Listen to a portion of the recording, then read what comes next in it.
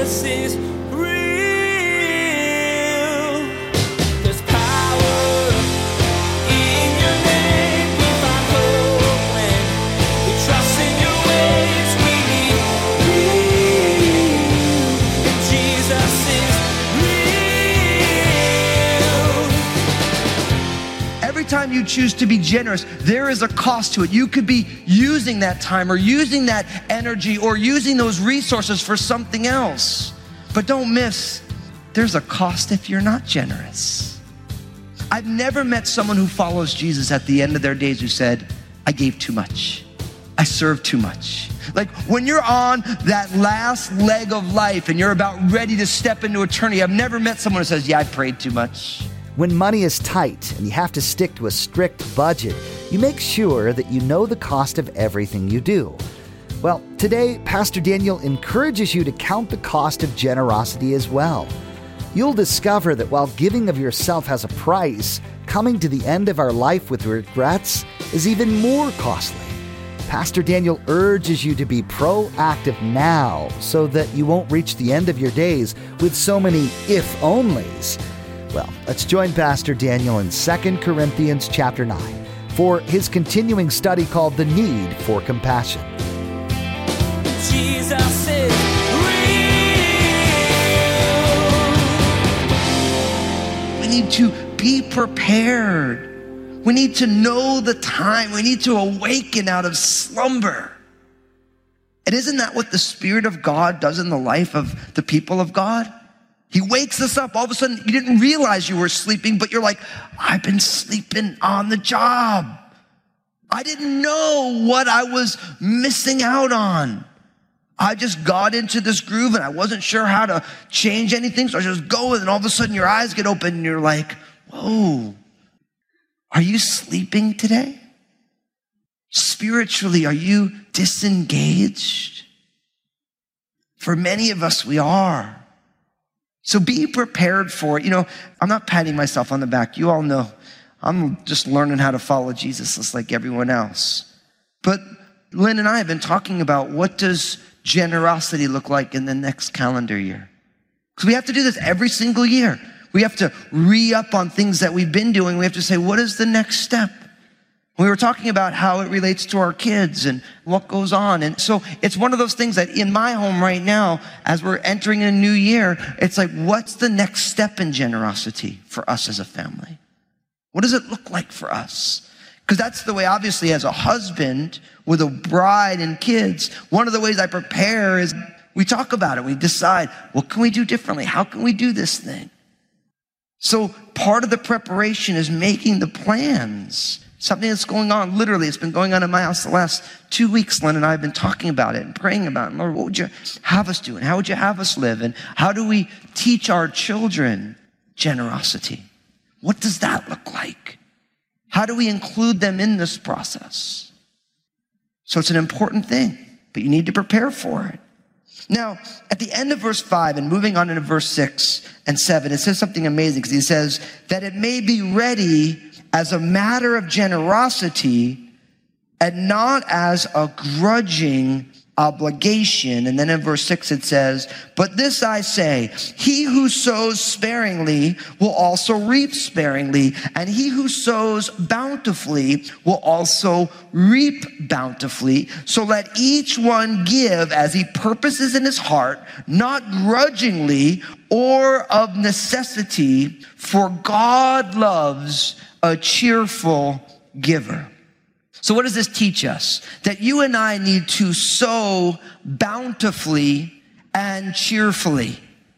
We need to sow bountifully and cheerfully. So there's these two types of sowing. Now, the idea of sowing is an agricultural term. You got to remember that in this day and age, it was before the Industrial Revolution. It was before computers and everything. And so people would put seed in the ground and then they would harvest the ground and then it would raise on up. Now, all things being the same, the size of your harvest is going to be equal to the amount of seed you put in the ground.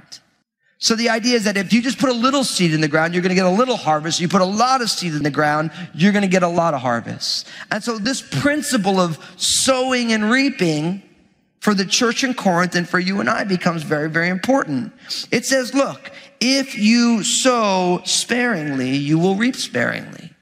And if you sow bountifully, you will reap bountifully. It's a natural example of something that we don't think too much about. Now, what's amazing is here it's used for generosity, but elsewhere in the Bible, the same picture is used for the works of the flesh or the works of the spirit. Like, if you invest in living a life of rebellion against God, you're going to reap corruption as the harvest. And if you invest into living life spiritually in Christ, then of the Spirit, you will reap everlasting life. So the same principle of your spiritual lives is the same principle with living generously. So the exhortation is that we need to sow, we need to make it bountiful investments, not meager investments, but significant investments. And why? Because whatever you put in, what? You get out. And we all know that to be true. So you got to ask yourself, what is your investment in God's kingdom look like? Would it be considered sparing or bountiful? Your investment of time, your talents, your treasures. What would it be? Now, whatever you put in, that's what you're going to get out. It's true like with your marriage, right? If you're married, whatever you put into your marriage is what you're going to get out. You sow a bunch of junk into your marriage, you're going to have a junky marriage. Right? Whatever you put into your body and food-wise, whatever you put in, that's what ends up. If you don't believe me, just go watch Super Size Me on Netflix. Right? The dude went on a 30-day eating McDonald's experiment, and he visited doctors, and like 2 weeks into it, he's going into liver failure. Gained a ton of weight, because whatever you put in is what you get. And the same is true for the things of God's kingdom, and it's also true of the witness of the church in the world. Do you know what one of the biggest problems the church has today? The church has gotten ingrown, rather than seeing the church as a vehicle for God's grace in the world. Like, it's amazing. You watch, there's churches that get started, and they're all people from another church. Because all they can do is reach church people instead of reaching the community around them. And it's totally tragic. Because the church exists for the glory of God and the blessing of humanity. And what happens is when the church gets insulated and ingrown, it becomes deformed. Do you realize that as a follower of Jesus, you declare who Jesus is to the world? Are you making an investment in our community? Not just the Crossroads community, but out into the world. See, the church is designed to be salt and light in the world. To bring out the God seasonings of the world, to bring light into the darkness of the world. And so often churches are focused inward because we're sowing sparingly into our communities. But not only does God want us to sow bountifully, he wants us to sow cheerfully. Notice what it says at the end of verse 5. It says, and this is important, it says, that it may be ready as a matter of generosity and not as a grudging obligation. And then it says in verse 7, so let each one give as he purposes in his heart, not grudgingly or out of necessity, for God loves a cheerful giver. Then you might say, well, I'm not cheerful in my giving. I asked the Lord that many times, like, Lord, why aren't I cheerful in my generosity? He'll say, well, because you're selfish. He'll say, because you really want to use it on you instead of giving it to help other people. See, what I want to encourage you, if you're not a cheerful giver, I want you to take the step of faith and ask God to bring your heart around. Because what's amazing is the reason you're not cheerful in your generosity is because you're not cheerful in investing it all in yourself anyway. So by taking the step of faith and investing it, God will change your heart in the process. God loves a cheerful giver. Now, Jesus said in Acts chapter 20, verse 35, and really the Apostle Paul is quoting him. It says, the words of the Lord Jesus that he said, it is more blessed to give than to receive. That's the words of Jesus. You are more blessed to give than receive. And so this whole idea of learning the art of living, the idea of being content and being joyful and experiencing God's grace actually is a life that isn't consumed with ourselves, but it's pushing it out into the world, because you're more blessed to give than you are to receive. So you and I need to sow bountifully and cheerfully. Now I'm here to tell you, this will be a defining mark of the Church of Jesus Christ in a world that doesn't know how to be generous and definitely isn't cheerful in its generosity. I love when someone says to me, I just wish the world, religion is bad for people. It just ruins the world. I'm like, tell me this. Name me one hospital that was built by an atheist. Show me one relief organization that was built by whatever group of people. Every single one is built by people of faith, because their God says you need to be different in the world. So you don't want any Christians here. 97% of the hospitals will shut down, except for the new ones that have been built by mega conglomerates, because they realize there's a lot of money in healthcare. But before it became part of capitalistic America, every single one of them had a church name on it. Why? Because the people of God are designed to be a blessing in the world. You look at every organization. Show me one atheist organization that is helping the people who are the most vulnerable. You know why you won't find it? Because if you're an atheist, then you believe in the survival of the fittest. And guess what? When weak people oppress less weak people, that's just life. That's Darwinian evolution lived out. So when you look at a group of people who not just here and there, but live a life of overarching generosity, overarching service, that is completely different in the world. And they do it with joy. They want to be involved because they are learning the art of living. And Jesus is saying every time you give and you're like, Lord, and don't get me wrong, I realize that when you give, it costs you. Every time you choose to be generous, there is a cost to it. You could be using that time or using that energy or using those resources for something else. But don't miss, there's a cost if you're not generous. I've never met someone who follows Jesus at the end of their days who said, I gave too much. I served too much. Like when you're on that last leg of life and you're about ready to step into eternity, I've never met someone who says, I prayed too much. I was too generous with my finances. I was too generous with my time. I should have taken more time and really dialed down my fantasy football league. Nobody ever says that, ever. Why? Because at the end of your days, most people say, I could have done more. I wish I had done more. Because when push comes to shove and this life is about ready to draw to a close, all the things that are really important pop up to the surface. Nobody ever said, I love too much in this life. Nobody ever says that. So if nobody ever says that at the end of life, then we need to go back and say, we need to live in such a way that we are generous with bountiful generosity, with joy in our hearts as we do it.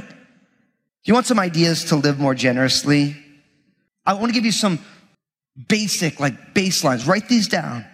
You need to plan to simplify your life. And guess what? You want to do that anyway. Simplify it. One of the things that I've found is that in a culture like ours, all the toys also is the biggest time waster we have. It's not that the toys are bad, but they end up, with the toys comes, it's going to cost this much time for this, and this much time for this, and this much time for this, and this much time for this. Will you make a plan to simplify your life so that you can be more generous? In simplifying your life, you might want to look at, what's my biggest money wasters? Is it worth it? So simplify your life. Second, you have to be proactive rather than being reactive. For many of us, it's the single greatest struggle that we have is that we are reacting to everything that happens and not being proactive with, this is the life that God has called me to lead. We just react to everything that happens to us. And before we know it, you're like, how did I get here? Because you allowed the details of your life to define what your life looks like rather than saying, this is the life God wants me to have.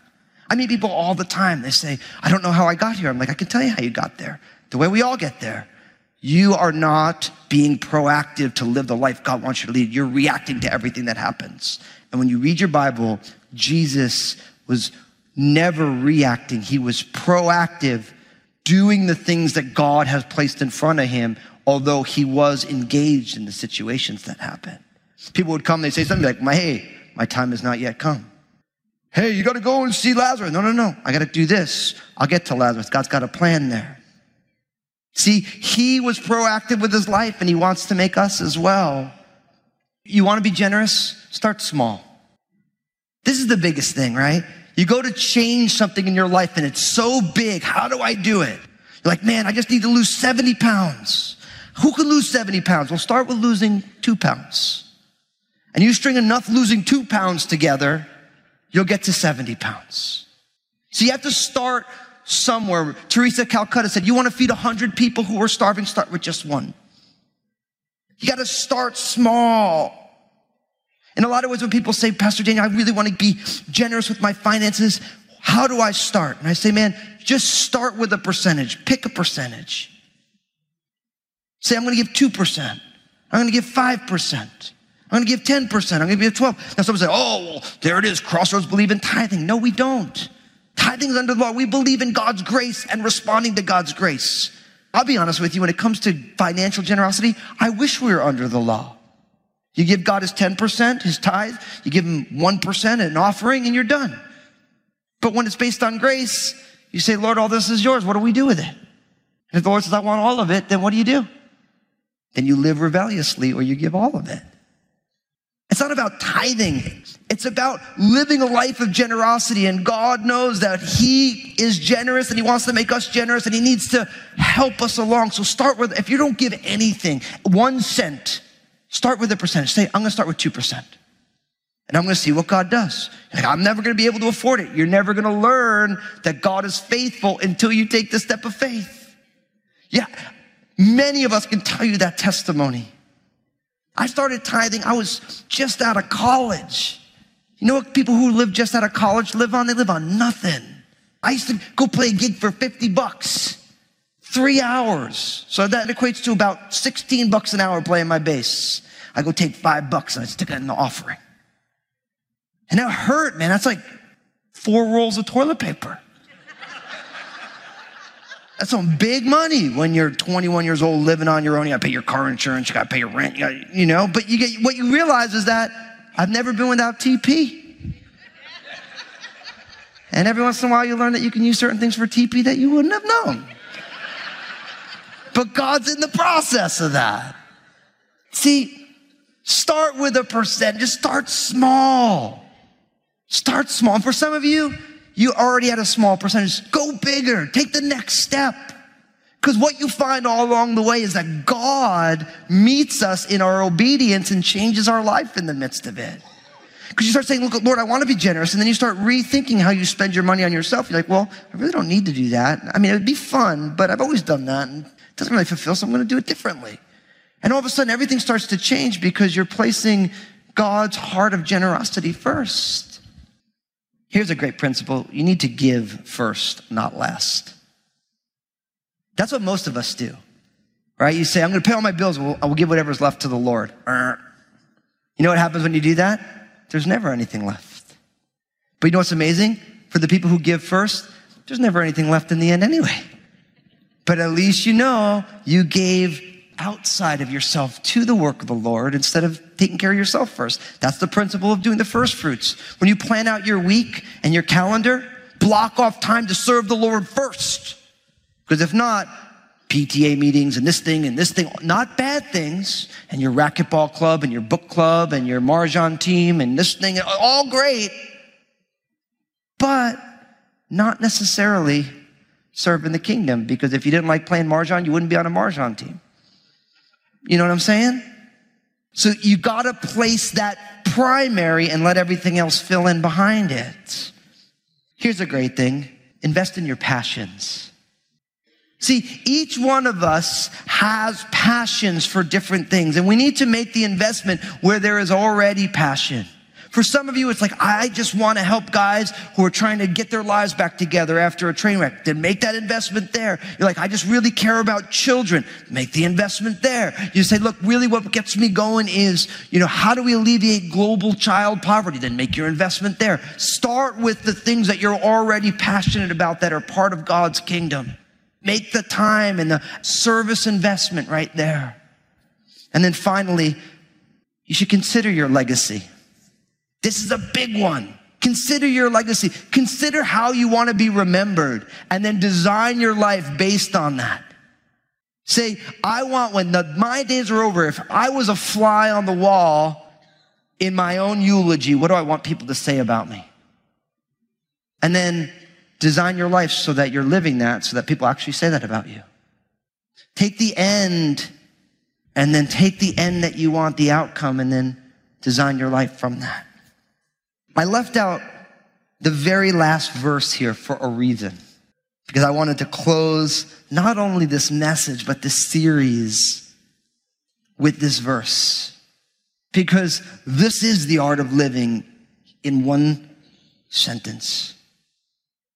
It says, and God, verse 8, is able to make all grace abound towards you, that you, always having all sufficiency in all things, may have an abundance for every good work.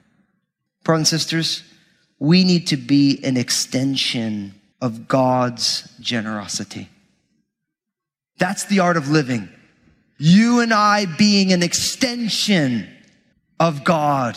And in this case, of God's generosity. See, it's amazing. Paul's talking to the church in Corinth about giving, and then he says, listen, God is able to make all grace abound toward you, that you always having all sufficiency in all things may have an abundance for every good work. See, this is a powerful reality. When we give, then we tap into God's abundance and sufficiency in all things.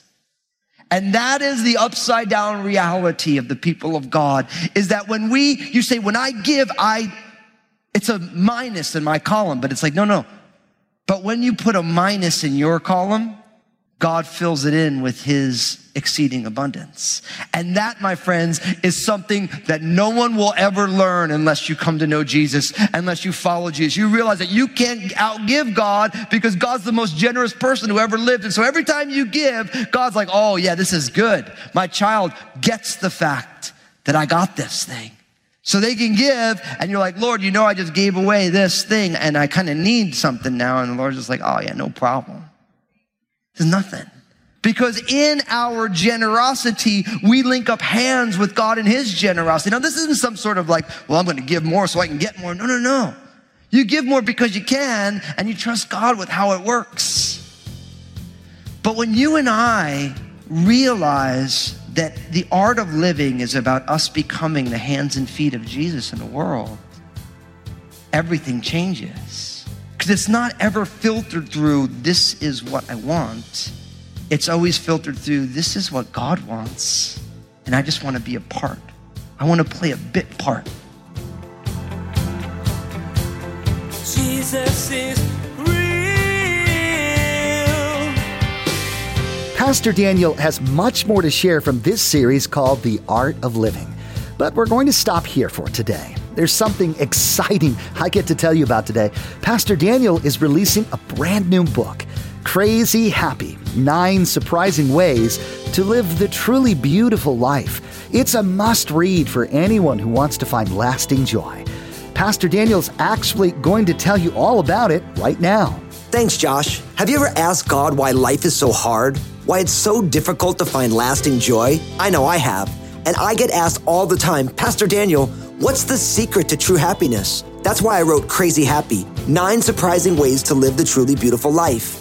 In this new book, you will find all kinds of keys to deep and long-lasting happiness and how to find the beautiful life God designed you for. So pick up a copy today. I know you'll be blessed. Here's Josh to tell you where to find it. I know I can't wait to read this. If you're excited too, go ahead and pre-order your copy of Crazy Happy today. It's available for pre-order on Amazon, Barnes & Noble, and ChristianBook.com, and many other places. Check out DanielFusco.com to get a list and to see the special offers that are available for people who pre-order today. Crazy Happy is releasing February 16th, but you can pre-order now. Well, that's all the time we have for today. You've been listening to Jesus is Real Radio with Pastor Daniel Fusco of Crossroads Community Church. Pastor Daniel will continue teaching through this series called The Art of Living next time. Until then, may God bless.